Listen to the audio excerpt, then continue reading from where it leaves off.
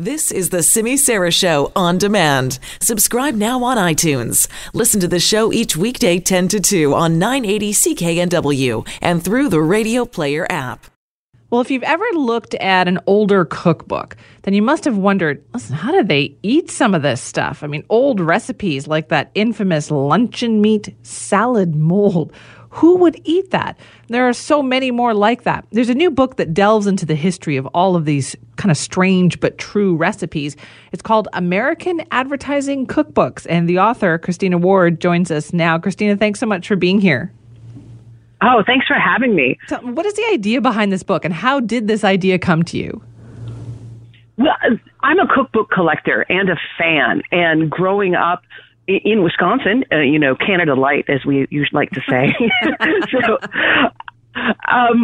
We grew up with these recipes, the idea of like casseroles and canned foods and things out of boxes.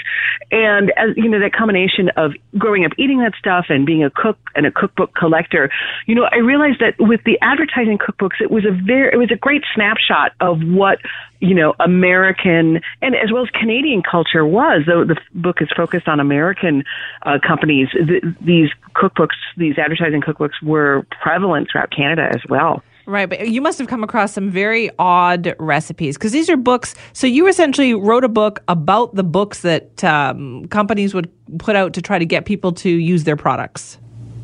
Right, because there's more to it. We see these pictures of, something like, kind of ham salad and Jell-O and go, Ugh. Ooh, right, it's disgusting. But more than just the picture there's a story about how they got that way, how these recipes were developed, how the advertisers marketed them to people, and then how companies then worked to develop and create these recipes, which I think is, more of an interesting story than just looking at icky pictures. Right. And because this was about an effort to kind of influence the food industry, change people's eating habits. Very much so. It post World War I especially really changed how North Americans ate. This idea of being able to preserve food for longer than just a few days. And as the technology improved with like canning, dehydrating, it for small mom and pop businesses, say like Hellman's mayonnaise company, like something like mayonnaise, which would only last a few days if you made it yourself, to all of a sudden put it in a jar, ship it all over the world. And as you build a company, as you build a brand, you need to get folks on board in using it for everything. And one of the great ways to do that was to develop recipes for it, to teach people essentially how to eat the food they were making. Right. So let's talk about one of the most interesting stories in the book, which has to do with that luncheon meat Jell-O mold salad, because there's a big story behind that. Doesn't it involve like Sigmund Freud's nephew? It does. Edward Bernays, who was Sigmund Freud's nephew and grew up in the United States, trained under Uncle Sigmund in the latest of the psychoanalytic techniques, and first took them for the American government at the Versailles peace treaties post-World War I.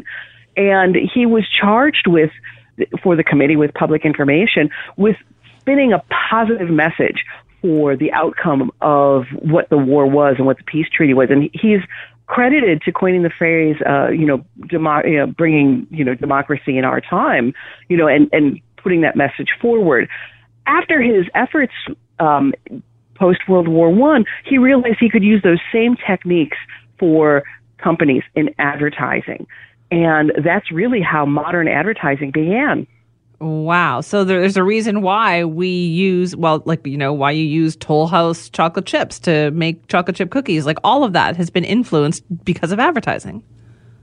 Absolutely. I mean, Bernays started with his first real advertising campaign was with cigarettes, essentially getting women to smoke cigarettes in the 1920s, taking advantage of the women's rights movements and suffragettes and this ideal of what women were. So he was the fellow that invented the idea of not just saying, hey, smoke a cigarette because you like it, but, recruiting doctors to say cigarette smoking will keep you thin. Look at all the movie stars now smoking cigarettes. And so by using those techniques to really work on the aspirational nature of people, of us wanting to be either better people or, playing on something in our brains, he was really able to move advertising forward. And, and we see that effect today. Right. Okay. Tell me about bananas, too, because people think of bananas as just, bananas. But there's a huge story that they play in the 20th century. Absolutely. And Bernays' next project after cigarettes was bananas.